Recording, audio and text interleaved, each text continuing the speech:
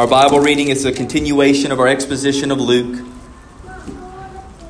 And Jesus says here in Luke chapter 6, verse 22 to 23, and verse 26, this final blessing and woe he gives to us.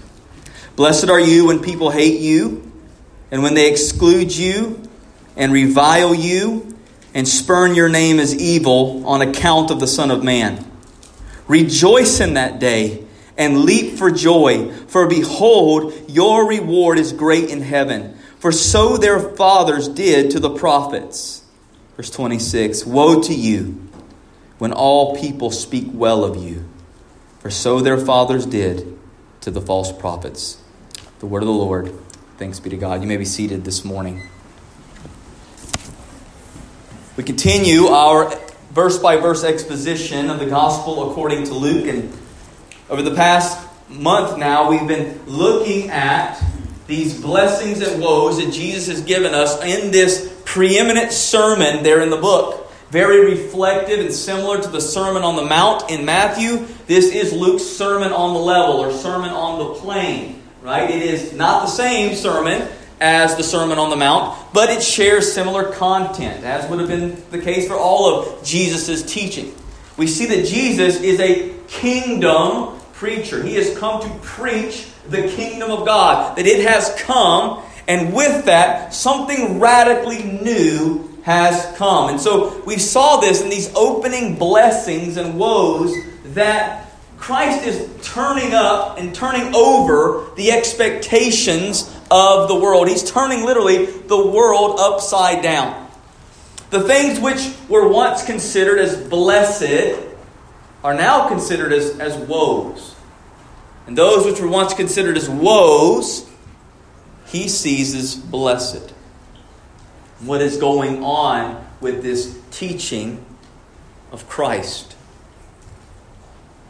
What Jesus is doing here is he's pulling our eyes off of the realities of the world.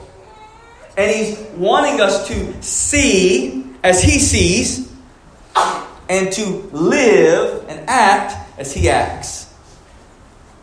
That's the goal. See as I see and act as I act. We've been looking at his seeing portion. That's what these blessings and woes are all about.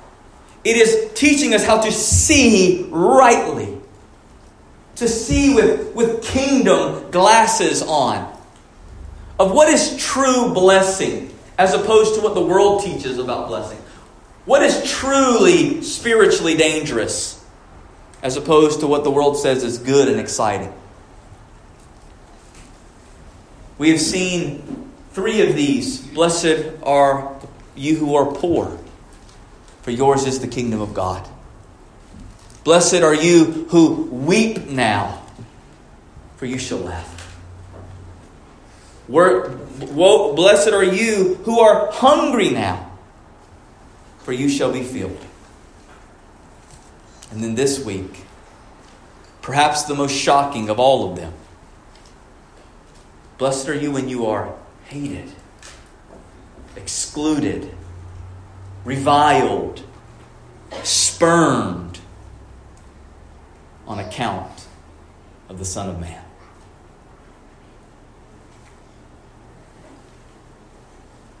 These blessings and woes, they convict our hearts and they challenge us, as all of Jesus' teaching does. It challenges. Why? Because it attacks this carnal flesh, which makes it about us, which makes us live to satisfy everything for the here and now, not thinking about what is to come. We are so easily allured by the promises of the world, not realizing that those promises are a pathway to destruction.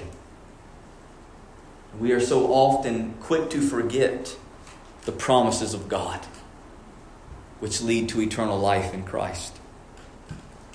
And that is what these blessings and woes do. They reorient our heart to right thinking. Today, I take no apology. I give no apology for the amount of scripture we will look at this morning.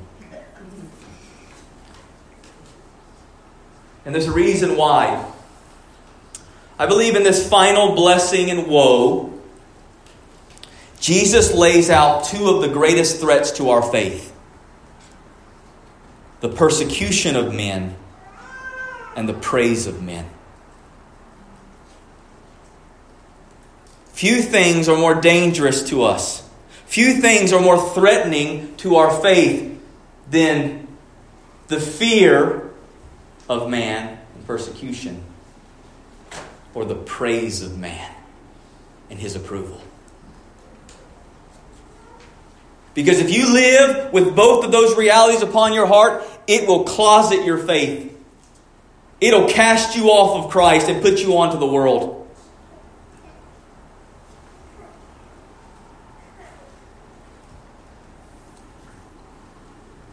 These are great threats to our faith: persecution and praise. What my prayer is that I hope that you'll see this morning is that the persecution of man and the praise of man are ultimately two sides of the same coin. Both of them, the reason why they are a threat to our faith is because they both attack the self. The flesh lives for two things: self-preservation and self-promotion. And that is why these two things threaten us. Because they attack our desire for self-preservation and they attack our desire for self-promotion. And if you're honest with yourself this morning, this will hit home. This will hit home with us. Because none of us will not fall prey to these realities in some form or fashion. So how do we overcome them? How do we destroy these threats against our faith? That's my prayer that we'll see this morning. And so let's begin with the first, with the dangers of the persecution of men. I love this quote from A.W. Pink. He says, "Though poor in this world's goods, though grieving the loss of loved ones, though suffering pain of body, though harassed by sin and Satan, though hated and persecuted by worldlings, whatever be the case and lot of the Christian, it is both his privilege and duty to rejoice in the Lord." No matter what is your lot in this life, it is your privilege and duty to rejoice in the Lord. My friends, we oftentimes here in the West may look at this teaching on persecution and go, I just don't think that's for us. Yeah, I mean, I know that my brothers and sisters across the world are being ravaged and tortured and drugged from their homes and killed. That's happening all over the place. But that's not here. So it seems like maybe it's wrong to be teaching on this because we're not persecuted to that extent. And you're right. And maybe there's a reason for that. My prayer this morning is, as we think about their faithfulness, it's not to pray that they'll become more like us, but that we would not become more like them.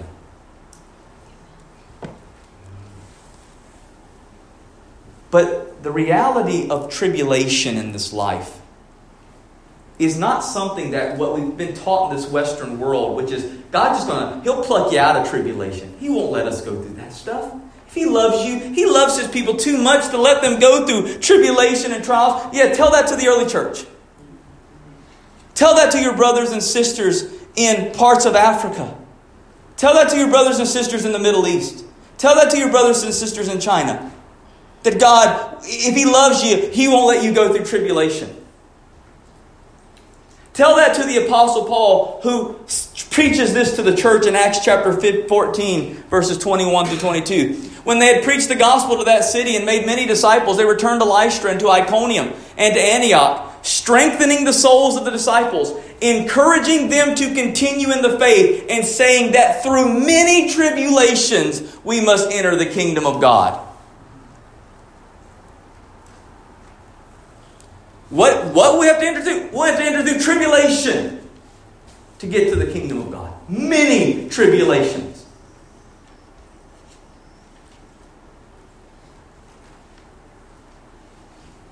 The realities of persecution for the sake of Christ is a reality that will mark the people of God. It will mark us. And the reason why that's so important is look here at verse 22, what it says. Blessed are you when people hate you, when they exclude you and revile you and spurn your name as evil on account of the Son of Man. Now, the reason why that's important is notice, none of those terms have anything to do with physical suffering. So, yes, physical suffering was a part of the tribulation. So Matthew's version says, blessed are the persecuted. Yeah, there is physical persecution. And that kind of stuff will lead to physical persecution. But notice, these are all conditions of the heart. Blessed are you when people hate you, condition of the heart. When they exclude you. You're not going to be a part of us. We don't want you here. Revile you. That is to slur your name, to slander you. To spurn your name as evil. To make it clear, those people are bad. They don't belong to us. And yeah, we've been blessed to live in a country, and specifically within the West, where there is such a Christian worldview that lays at the foundations of our society that we've been able to skate on by, because the vast majority of the way we live reflects the mentality that's been just beat and grafted into the thinking and ideology of the world around us. The problem with the world around us today in the West is that people think that they can maintain the fruit of a Christian worldview without the root of it, which is Christ. That's right. And you can't do that. That's right. It's like sawing off the limb when you're sitting on not next to the trunk. You know, you've seen that cartoon. And that's what we're trying to do. Right? We're trying to maintain a Christian worldview. Right? Where do you think this stuff called rights comes from? Where else do you find human rights outside of Christianity? They didn't exist. Rights, values, judgment. I have meaning and value. Where did that come from? These are all, everything that you see people screaming and yearning, justice. All of these things. My identity matters. Where do you think all that flows out of? It's a Christian worldview. They just try to cut the head off the worldview they want to hold on to. To cut the Christ out of the Christianity. And that's much what you see in the West. But what you'll start seeing as we progress is the more that we look like the one they seek to cut out, the more we're going to want to be cut out. You need to be canceled, gone, removed. Because if we're going to cut out Christ from the worldview, we got to cut out anyone who reflects Him. So don't think that you are too far from this. But notice something very important. This isn't just people hating you. This isn't just people reviling you, spurning you. They're just doing it random. There's a specific kind of blessing that Jesus has in mind here. It's when you're hated, reviled, excluded, spurned on account of Him. So not just for any reason. Well, these people don't like me. Well, maybe you're not likable. Maybe you're being kind of a bad person. This isn't just any kind of persecution, any kind of, people are mean to me. Like, it's not just that. It's got to be tied to your life for Christ. In other words, this will not even happen if you're not living for Jesus. So maybe the reason why so much of this isn't happening is because we're not living for Jesus. Paul says this in 2 Timothy 3 verse 12. Indeed, all who desire to live a godly life in Christ Jesus will be persecuted. You will never suffer on account of His name if you won't live on account of His name. So many of you in this room have walked through the hypotheticals of, man, if someone came in here today with a gun, or if someone came into my house and said I would die for Jesus, and if I just said I don't believe in Him, they would leave me alone. You know what? I would say I believe in Him, and they would just have to kill me. I know that I would do that. I know that I would have the strength and the encouragement. Well, that's great, and I'm not doubting you on that. But so often we spend so much time thinking about whether or not we would die for Christ than actually living for Him. So the question isn't today, will you die for Him? The question is, will you live for Him? Because if you live for Him, you will. Doesn't matter what comes your way. But if you live for Him, be ready. Be ready to be hated and spurned and reviled and excluded. All who desire to live a godly life will be persecuted. If we are to suffer, if we are to be excluded, it must be on account of Him. This isn't us going out there and prodding or poking, thinking that that's martyrdom. So often, individuals today, especially within the Twitterverse and within social media and things like that, they think that they go out in the way, they go do stuff, they go to certain places, they create certain environments where it will create a negative response. They are not living for Christ. They're just being trolls. So often we follow those and go, look at these heroes and their champions. They're not actually living for Christ. They're trying to glorify self. Promise you that. How often is it seen in Scripture, if you go and do something, don't let anybody know. And yet, we go and do things with a camera right here. Boy, we're suffering for Jesus. No, you're not. You're living for self. These are for those, this teaching that Jesus has is for those who are radically living for Christ in just day-to-day life, and they're excluded by their loved ones. They're hated and reviled by people because they look like Jesus and they live like Jesus and they want nothing but Jesus. And then people around them can't stand it because it's enmity to the world. So what does Jesus mean by this? He said we are going to be hated. You're going to be hated. Why? John chapter 15, verse 18 and 19. If the world hates you, know that it has hated me before it hated you. If you were of the world would love you as its own. But because you're not of the world, but I chose you out of the world, therefore the world hates you. So often I've heard, man, if you guys just acted more like Jesus, I think people would like you more. No, they wouldn't. No, they wouldn't.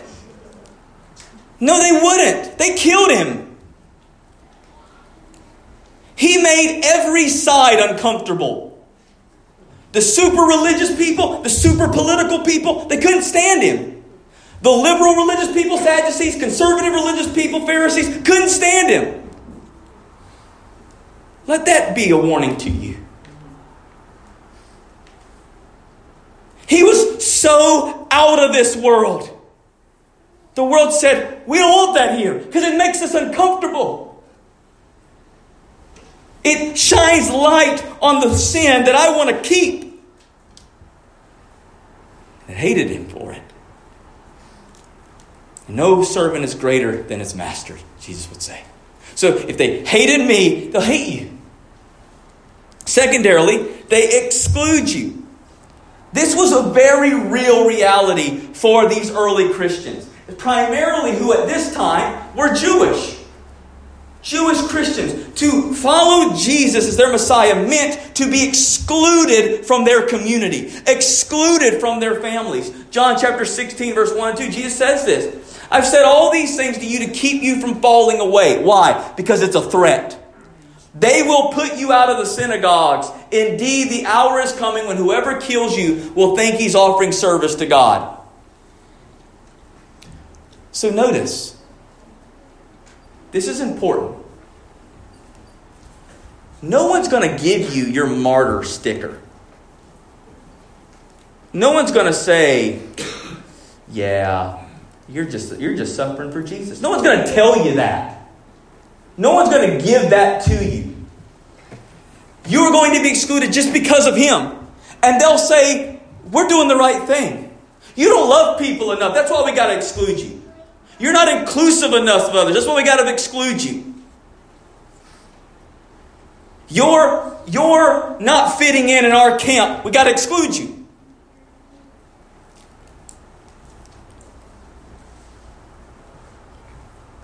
We're not going to turn to it here, but it's amazing. In John chapter 9, Jesus heals a blind man. And the Pharisees come to Him and they say, who did this to you? And He says, Jesus. So they bring in His parents. Hey, was he really blind from birth? And who did this? And the parents say, yeah, he was blind from birth, but they would not reveal who did it. And then in a little subscript, John tells us why. Because they knew that to believe in Jesus would be to put out the synagogue. They wouldn't say Jesus' name out of fear of what? Exclusion. Hold on to that when we think about the woe in a moment. You will be excluded. Your family members will put you out if you want to live for Christ. You're just a holy roller. All you do is talk about Jesus. You're still the Bible thumper. And I tell you what, sometimes you are being wicked with it. You're using the Bible as a hammer more than you are a bridge.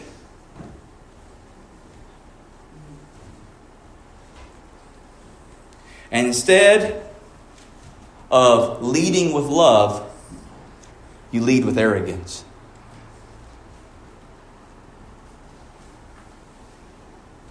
But blessed are you when you are excluded for Christ's name, reviled and spurned for evil.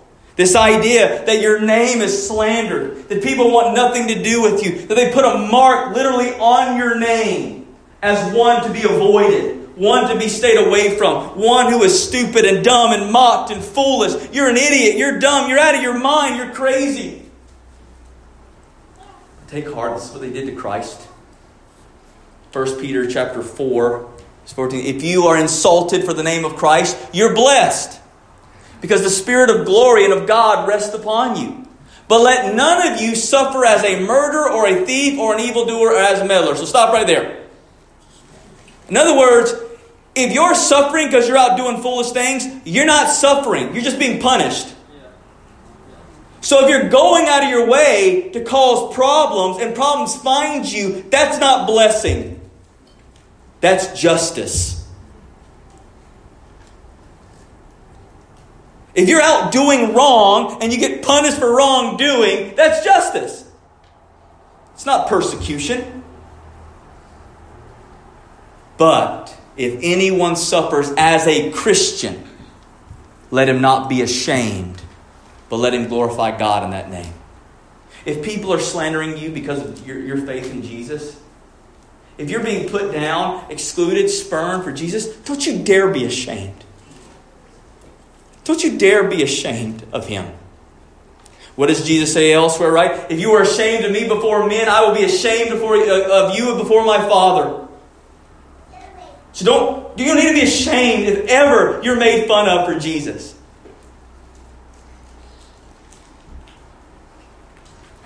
So these are realities that are going to come with following Jesus. We're going to be hated by the world. We're going to be excluded by the world because we're not of it. We're pilgrims. We don't belong here. We're going to be reviled and slandered and spurned. Our name will be made out to be evil. Okay. All right, Lord. We hear you. And then in verse 23, He gives the hardest command in the Bible. Rejoice in that day and leap for joy. For behold, your reward is great in heaven, for so their fathers did to the prophets. I'm going to tell you right now, This is the most impossible command in the Bible. If anyone says to me, God can't command you to do the impossible, yeah, He can. Because He's the one who empowers you to do it. Left to myself, I'm not doing that. I'm going to wallow in self-pity. I'm going to be hurt and mad and angry and grudging, and I'm going to grumble. See, we're going to get a whole lot of commands after this that seem impossible. Love your enemy. Okay, I can do good to them. I can grudgingly go do good to people. I can will myself to doing something that I'm not happy to do. But this is not a command to do. This is a command to feel. This is a command to feel. I can control what I do. I can go do stuff begrudgingly and put on a face and, this is good for you. But this is a command to feel. And this is impossible left to me. This is impossible. Rejoice in that day and leap for joy. Celebrate, be glad that day that you've been persecuted and hated and excluded and slandered. Thank you, Jesus. They kicked me out of the family. What is this? What is this? How in the world can we do what is humanly impossible? Well, the answer is it's got to be a miracle. And the miracle of joy and gladness in the midst of suffering is a miracle of faith. It is a miracle of faith. And that miracle is worked out through two realities that Jesus has given us in the text here in this teaching. The first reality that we have to set our hearts upon is our present kingdom inclusion. Yours is the kingdom of God. So when you're excluded, one of the things that works the joy is you still belong.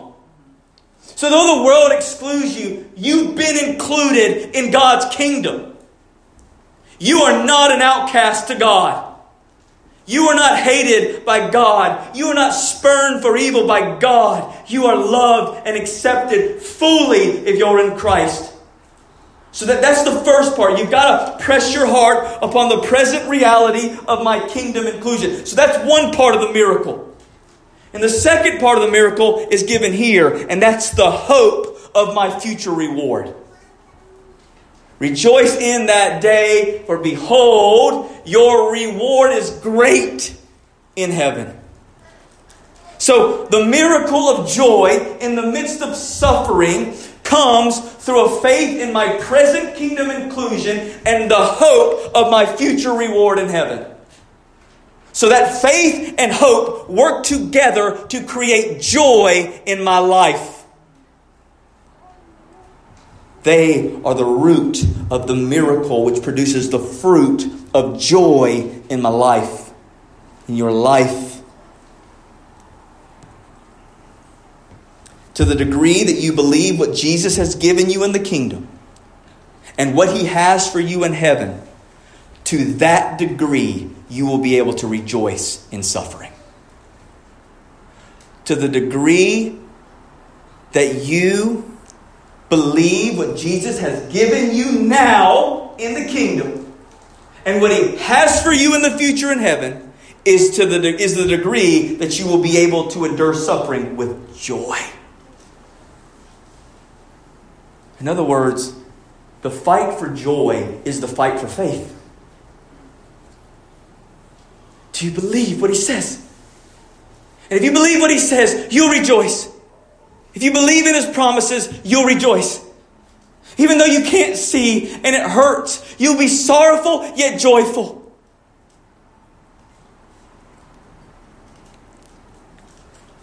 This has been the lot of God's people from the beginning. A people ridiculed, hurt, harmed, excluded, reviled by the world, yet always joyful in Him. Let's look to the early church. Acts chapter 5, verse 41 and 42. They just gotten beaten. So they left the presence of the council, rejoicing that they were counted worthy to suffer dishonor for the name. And every day in the temple and from the house to house, they did not cease teaching and preaching that Christ is Jesus. That the Christ is Jesus. They just got beaten at the council by the Sanhedrin. And these apostles rejoiced for what? That they were counted worthy to suffer for the name. Not just to suffer, but to suffer for Jesus. They rejoiced that they were counted worthy to be associated with Him. And if being associated with Jesus means suffering, oh, how wonderful.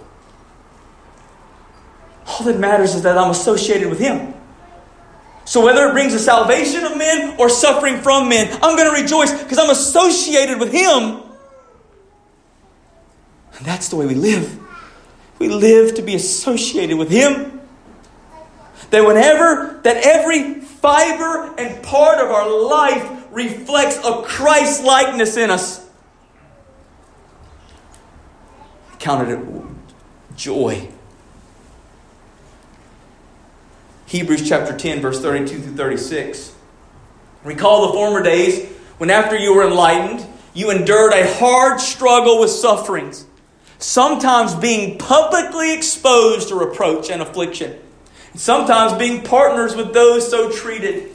For you had compassion on those in prison, and you joyfully accepted, listen to this, you accepted joyfully the plundering of your property, since you knew that you yourselves had a better possession and an abiding one. Therefore do not throw away your confidence, which has a great reward. For you have need of endurance, so that when you have done the will of God, you may receive what's promised. That's crazy to me. You receive with joy the plundering of your property. How? Because they knew what they had in the kingdom. The present faith that had a greater possession. So I can lose it all. My joy doesn't go. Take it all. My joy is tied to the one who can't be taken from me. The present knowledge of the kingdom endured them through the suffering of reproach and revile and imprisonment and plundering of their goods. Not only that, but notice the hope of the reward. You see what produces the miracle of joy? The present faith in the knowledge of my kingdom inclusion now. And the hope of the reward I will have in glory. Those two realities produce joy where it is impossible to find. It was not just the church, though. It was in the Old Covenant as well. Look at this passage about Moses in Hebrews chapter 11. By faith, Moses, when he was grown up, refused to be called the sons of Pharaoh's daughter, choosing rather to be mistreated with the people of God than to enjoy the fleeting pleasure of sin. He considered the reproach of Christ greater wealth than the treasures of Egypt, for he was looking to the reward. Moses had everything. He was a son of Pharaoh in this period. He would have had the full household. He may have never been Pharaoh, but he would have been up in the elite, had all the access to the treasures of Egypt. But instead, rather than hanging on to these fleeting pleasures, that's what Jesus has been teaching all about this. This is all fleeting if you put your hope in this stuff. Rather than putting his hope in that, he considered the reproach of Christ greater. Greater. The suffering he would endure for following Christ. Let that be a testament to what and who those Old Testament saints were looking to for their salvation. The object of our salvation, Old and New Covenant, has always been the same. It's Jesus. They looked forward to Him. We look back and forward to Him. But the object has always been the same. It's Jesus. Moses saw through the realities to the Christ to come. And he considered suffering for him, suffering for that cause, as greater than the treasures he had in Egypt. Why? Because he was looking to the reward. He's looking to the reward. Listen to this description of the prophets and what they endured. Hebrews 11:36-8. Others suffered mocking and flogging and even chains and imprisonment. They were stoned, they were sawn in two, they were killed with the sword. They went about in skins of sheep and goats, destitute, afflicted, mistreated, of whom the world was not worthy. Wandering about in the deserts and mountains and dens and caves of the earth. Why? Because there's no home here for you. This isn't your home. You don't belong here. And the world will take note of it. And it will seek to run you out. Because you don't have a lasting home here. You don't belong here. That's why they lived in dens and caverns. That's why in the Scripture, notice where the Old Testament prophets are always coming from. They're coming from the wilderness to the people. Because there's no place for them in the city. They're not allowed to stay there. That's why John the Baptist, that's why he's out in the wilderness. You think it's just because he liked it out there? It's because they had no place for him in the city. You're not welcome here. Such it was with all the prophets. You're not welcome here. There's no place for you here. And my friends, this has been the lot of God's people from the beginning. Because here's the reality. The reality of sin puts us outside the garden. It puts us outside. That's why Adam and Eve were moved outside the garden. And all this world is that outside, that extra Eden, that outside of Eden world. And their sin is comfortable. Their sin is okay. Their sin is not a problem. Their sin, we just get along with it. But the moment you've been plucked out of that, back into the garden, which is what's happened to you in Christ, transferred from the kingdom of darkness into the kingdom of light, you're no longer going to be able to live comfortably in that world. You will no longer be able to live comfortably outside of Eden because there's too much of the light of it on you. And it repels the darkness. It's repulsive to the darkness. And yet, why would it be this way?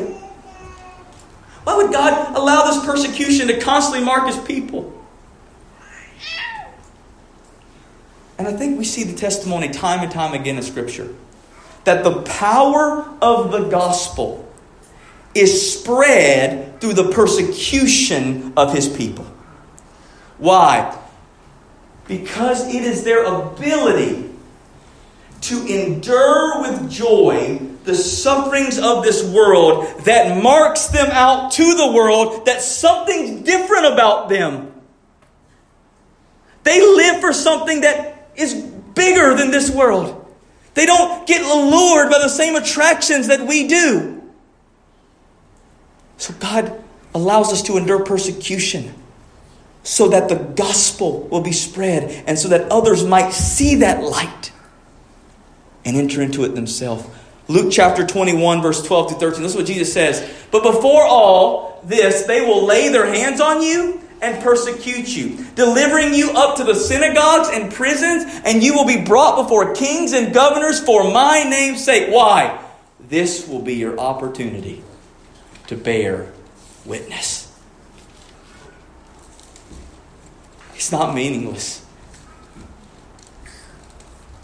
The suffering that we endure joyfully for the cause of Christ is the stage that is used for the advancement of the gospel.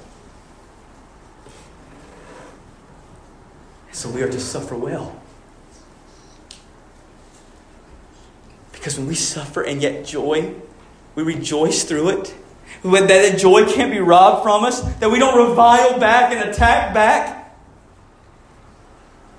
It says to the world, what's wrong with these people? What's wrong with them? We can't ever get the best of them. And even when we hurt them, the church just keeps growing. That's what it did for the first 300 years. They kept just trying to kill it, and it blew up. Because the persecution of the church is the fire that forges the church in godliness. Because when you're suffering for the name of Christ, you better know what you believe. False prophets don't do well in a suffering environment. They get cut off. This ain't worth it. It's worth it when there's gain, or worldly gain. But when I'm going to die for it, no way. Suffering purifies the church and it empowers its message. Because it says He's really worth dying for. He's really worth living for. He's really worth anything you can do to me. He's really worth it. The suffering of the church has shown the immense worth of Christ. He is worthy. He is sufficient.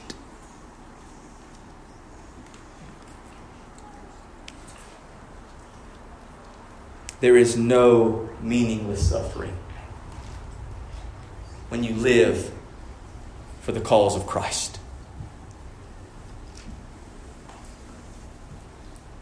Men will hate you. They will exclude you. They will revile you. They will spurn your name for evil. All for the sake of Christ. And if that is true for you, rejoice that you were counted worthy to suffer for His name. Rejoice that you were associated with Him. What greater privilege in the world than to be associated with Jesus? That's what it means to be a Christian. It's to be associated with Him. And if I am to follow in His sufferings, oh, what a glorious day. Because it's for Him. It's for Him. So to the woe, verse 26, woe unto you when all people speak well of you, for this they did to the false prophets. Now, this is one of those passages in the Bible that, if plucked out of its context, can be very dangerous. Because, for instance, we read in the Proverbs that a good name is better than gold. We read of Paul and Timothy and these others that they were thought well of by outsiders. That pastors and leaders and elders are to be above reproach. So what does Jesus mean here, right? Does He mean that it's bad if people affirm us or think that we're kind or they ever speak well of us? That like, oh, don't you dare say that I'm a good person. Don't you dare say that don't think me. I'm terrible. I'm a wicked person. No, that's not what He means. Remember, what is it all about when you're hated on account of my name? In other words, what He has in mind here is this is the person who has forsaken Christ for the praise of men. Who have abandoned the person of Christ and the truth of Christ in order to be promoted and preserved by men. As long as I don't say it, they won't kill me. They won't cancel me. They'll let me just coexist. So I'm not going to say that hard stuff. I know I'm on Larry King Live right now, but I don't know what God's Word says about certain people groups. I just, I've forgotten all of a sudden. I know that I'm on Ellen DeGeneres and thousands of people listen to my music singing to Jesus and praising Jesus. But when I'm on the stage and thousands of people are watching me, I don't know what the Word says about that. I'm not sure. It kind of gray on these areas. No, it's not gray. You're just a coward. You've let the fear of man get the best of you. And in that desire for self-preservation and self-promotion, you abandon Christ. You abandon His truth. My friend, Jesus is the Lord of the universe. He wanted men to trust and admire Him. But He never changed who He was or what He taught. And neither should we.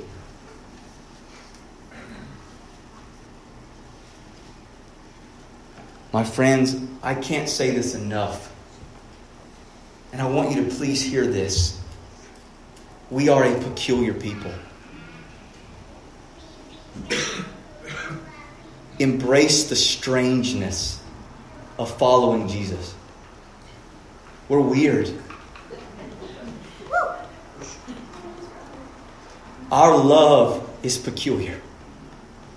Our joy should be peculiar. Our care for one another, peculiar. Our lack of tribalism and fighting and infighting should be peculiar, but it's not. It looks just like the world. We thought that if we just look more like the world, we'll win more people. But what you win them with is what you win them to. So we've just won them to worldliness. We haven't won them to Christ. We've won them to comfort. And my friends, following Christ will leave you comforted, but not comfortable. And there's a major difference in that. That's why Jesus said that they will see your good works and glorify your Father in heaven. Why? Because you're peculiar people. You're supposed to look different. You're supposed to think different. You're supposed to be different. I hate when we get to these political discussions and they make evangelical a voting block. I wish they'd say, we can't figure these people out. They're weird and they're strange.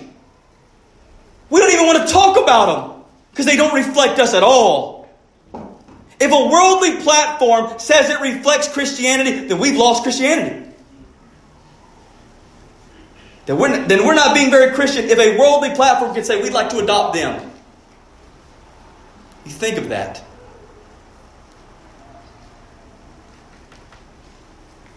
My friend, if we stand on the truth of Christ, we will inevitably rub the world wrong. I promise you. If you stand firm on this long enough, eventually you're going to rub somebody wrong. And it will be out of love. It can be the most kind truth. But if you stand on truth, you will eventually find conflict. So what will you do? Will you just, maybe it doesn't say that. I don't know. I thought I said that, but maybe it doesn't. We should read another commentary. Will you stand firm and say, listen, I cannot but speak what God's Word says. And I love you enough to say that. I don't hate you. I don't revile you. I love you. I want nothing more than you to know Christ. I want nothing more than you to know that. So I will say it, and I'll say it proudly. And if it means canceling, it means being hurt, I'm going to say it because what Christ's Word says. He is the way and the only way. And there's no other way. I love you enough to say that. Because the wounds of a friend are better than the kisses of an enemy.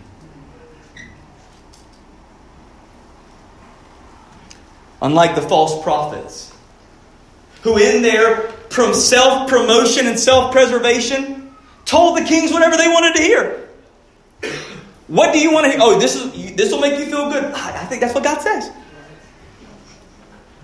God wants you, Ahab, to have your best life now. So let me tell you how to do it with a smile. And he had 300 of them. He had 300 prophets who told him exactly what he wanted to hear. And then poor Elijah, who wasn't allowed in the city. And you know why he wasn't allowed? Every time he comes, he speaks against me. He tells me what I don't want to hear. So don't invite him to come. Of course he's going to say something bad. I don't want him here.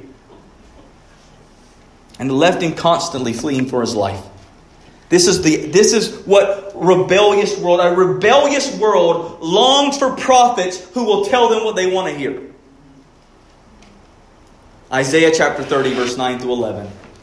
For they are a rebellious people, lying children, unwilling to hear the instruction of the Lord, who say to the seers, don't see, and to the prophets, do not prophesy to us what is right.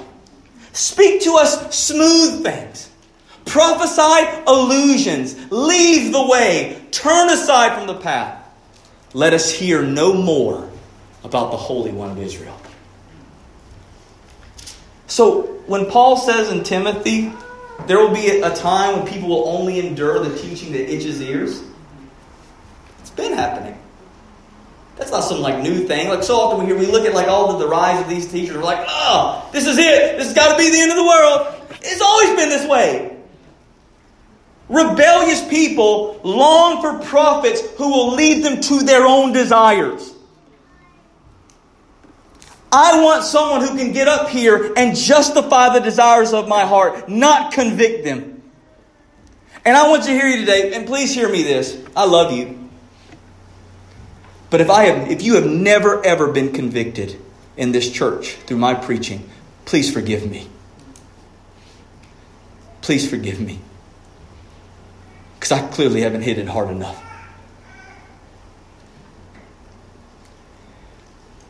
The most dangerous word to ever enter the church was relevance. It's got to be relevant. We've got to keep looking like them and acting like them. We're weird. Embrace it. Embrace your strangeness. Embrace the fact that where Jesus and those followers of His went, everybody was like, who the heck are these weird people? This is different. There was an aura about them, not because He was just walking around glowing. It's because there was such a weirdness about it. A peculiarity of Him that changed everything about the world around Him. So embrace the strangeness. Embrace the weirdness that it comes with following Jesus. Embrace when people make fun of you and mock you. Okay. But I love you enough to keep standing on it. We were not called to be relevant. We were called to be righteous.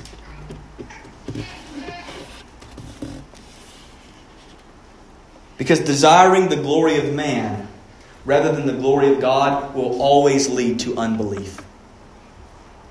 John chapter 5, verse 33 through 34. Listen to this. Jesus is telling these men why they won't believe. He's talking to the Pharisees. And He gives them the answer right here. I've come in my Father's name and you do not receive me. If another comes in his own name, you will receive him. How can you believe when you receive glory from one another and do not seek the glory that comes from the only God? Notice that. How can you believe when you're seeking the glory of men rather than the glory of God? The question already gives you the answer.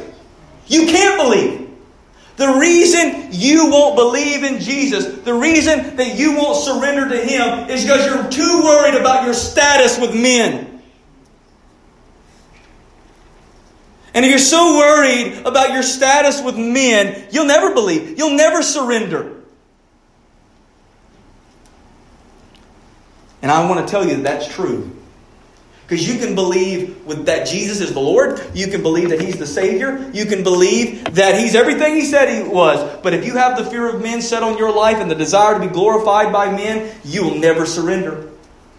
You can have all the belief in the world, but it'll never get here if this desires the promotion and preservation of men. And this is made clear in John chapter 12. Many, even of the authorities, believed in Him. But for fear of the Pharisees, they did not confess it, so that they would not be put out of the synagogue, for they loved the glory that comes from man more than the glory that comes from God. Do you hear that? That should terrify you. They believed, but they would not confess, because they desired the glory of man rather than the glory of God.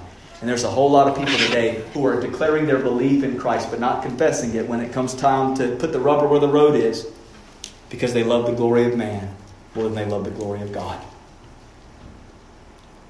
This is a great danger that we all fall prey to if we are not careful. You don't want Jesus because you want human praise. You don't want Jesus because you want to be the center of attention. You want to be in control. You want to be exalted. You want to be made much of. You want to be loved. You want to be included. Pick whichever one of those fit best, because the truth is they all fit me. I want to be included. I want to be affirmed. I like when people speak well of me. I want to be praised. I want to be loved. I'm all of those things. And apart from the grace of God, I fall prey to this every day. So I fit all of this. And this is why we get into our camps and we create our echo chambers. Because we want people to affirm us. We want people to love us. We want to get in there where people just yes men. Oh, you're so good. You're so smart. You preach so well. I love what John Bunyan said. He had a lady at the end of his message who said, that was one of the greatest sermons that you ever preached.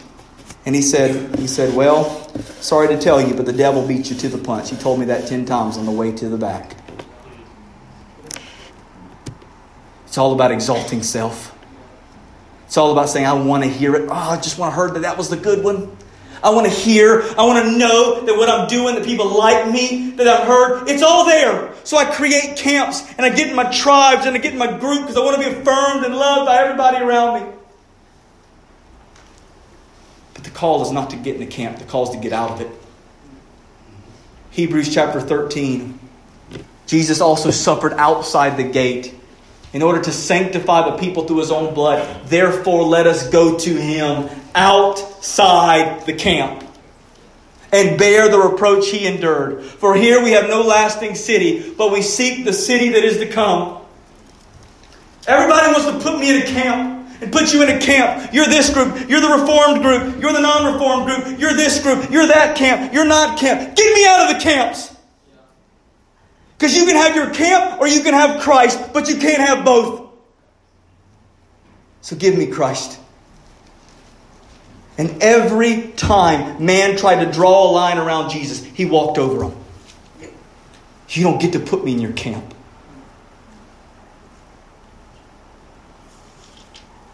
You can have your camps. I'll take my Christ. And whatever suffering might come with it. As long as I'm where He was. That's all that matters. So get out of your camp. Destroy the bondage that comes from the slavery of approval and praise. My friend, human praise is a cheap reward to live for. It's not saying that we shouldn't love and praise one another. If you're hearing that, that's the enemy.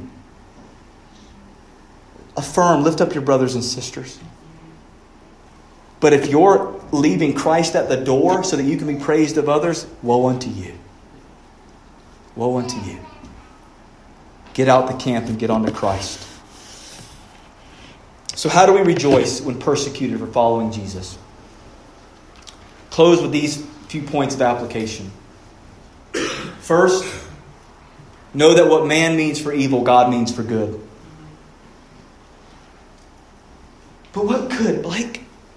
What good can possibly come from being excluded and hurt and spurned and having to go through tribulation and trial? What good can God possibly bring? Well, first you just need to heed the promise, Romans 8:28. We know that for those who love God, all things, not just good things, not just like comfortable things, all things work together for good. For those who are called according to His purpose. All things. Good, bad, suffering, pain, evil. It's all for your good. Because He works it in you for good. He works it in you for good. And what is that good? Well, first, it produces hope. Our suffering and produces hope for the greater things to come. Romans 5:2-5.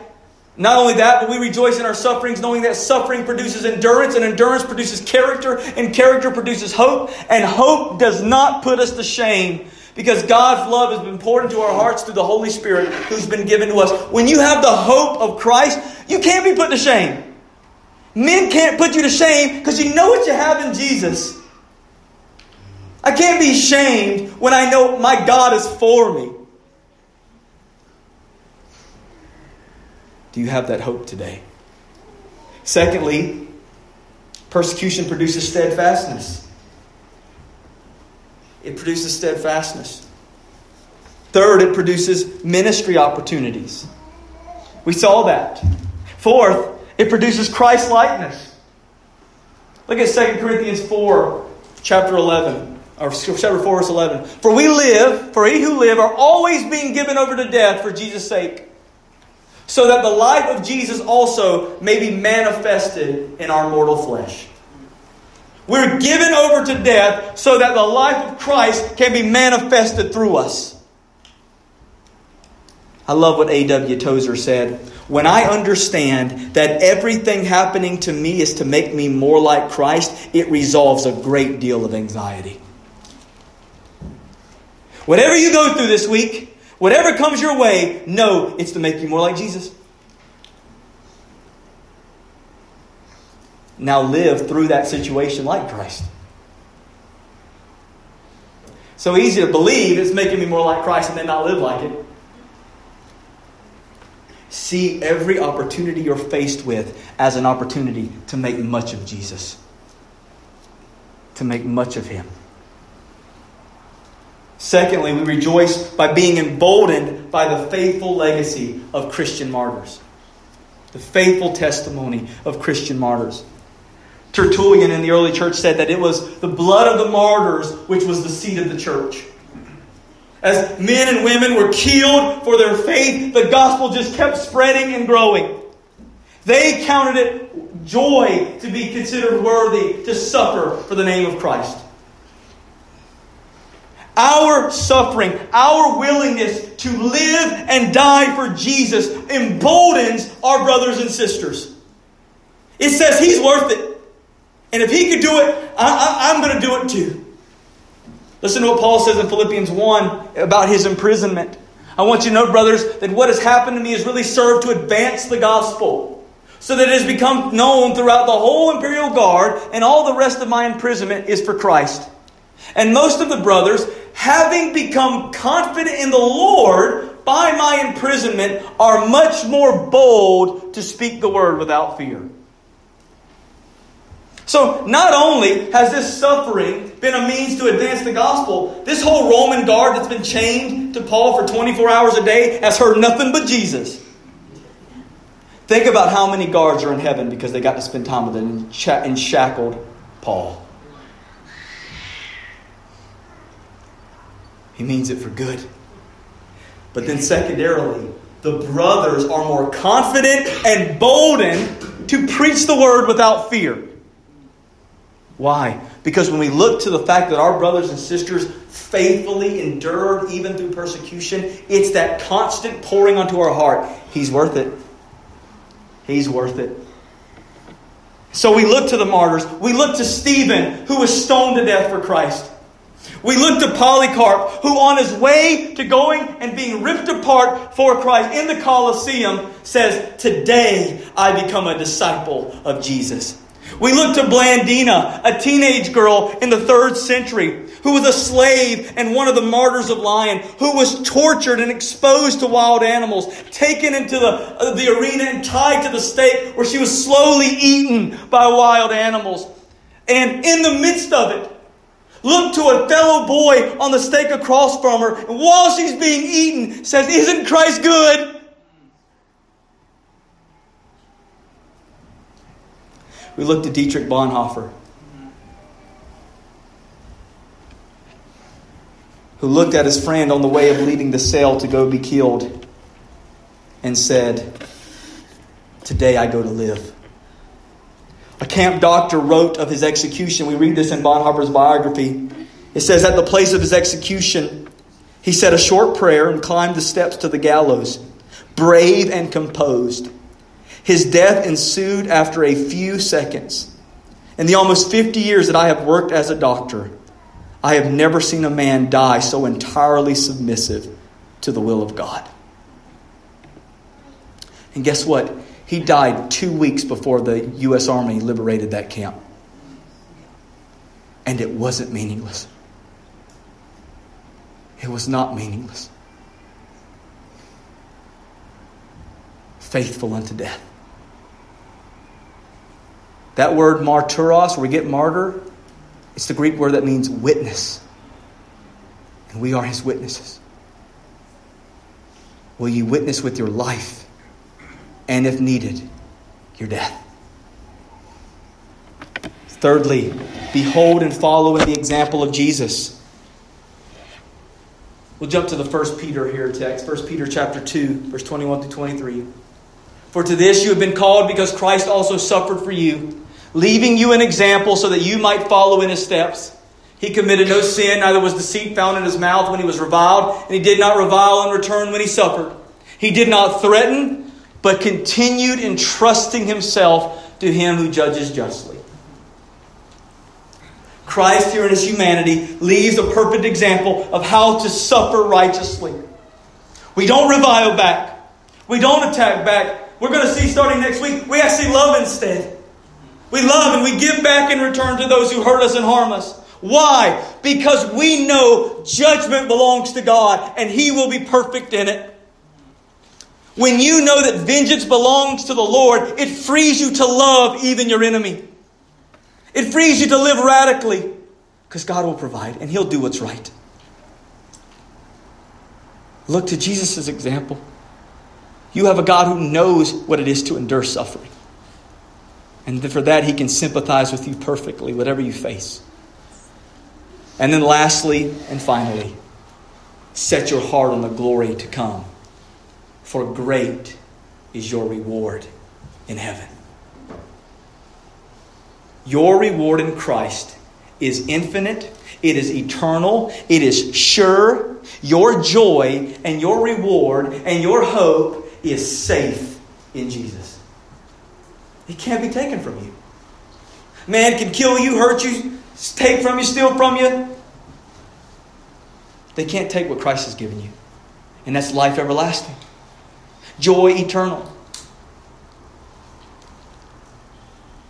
Jesus wills for us to have our hearts primarily in heaven. Our hopes primarily in heaven. Our longings primarily in heaven. Our joy primarily in heaven. Why? Because our citizenship is in heaven. Now someone may ask, well, if we have our heaven, our mind in heaven so much, we have our hearts in heaven so much, won't that make us useless on earth? Not according to what Jesus is about to teach. No. When we set our minds and hearts on heaven and the glory of the then and there, it will free us to radical living in the here and now. When my hope and reward is tied up in the there and then, it changes how I live in the here and now. It frees me to live totally for Christ. In utter and reckless abandonment for Him. Because I know what my destination is.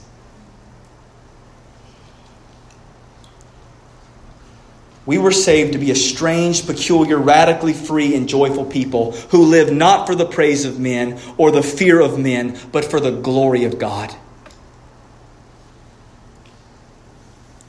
To be able to, when the world says, hey, we'll give you our riches. Hey, we'll fill you up.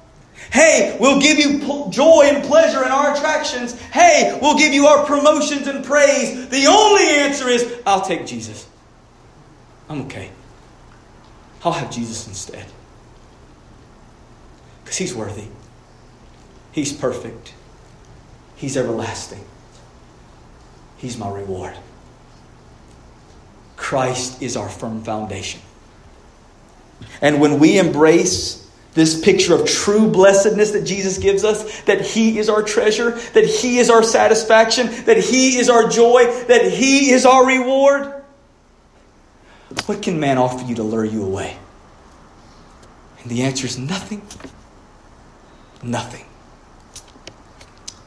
It is precisely then when we are freed from the love of preservation and promotion and satisfaction in the world and cast totally upon Christ to live fully for Him no matter what the cost, it's precisely then that we truly become the salt of the earth and the light of the world.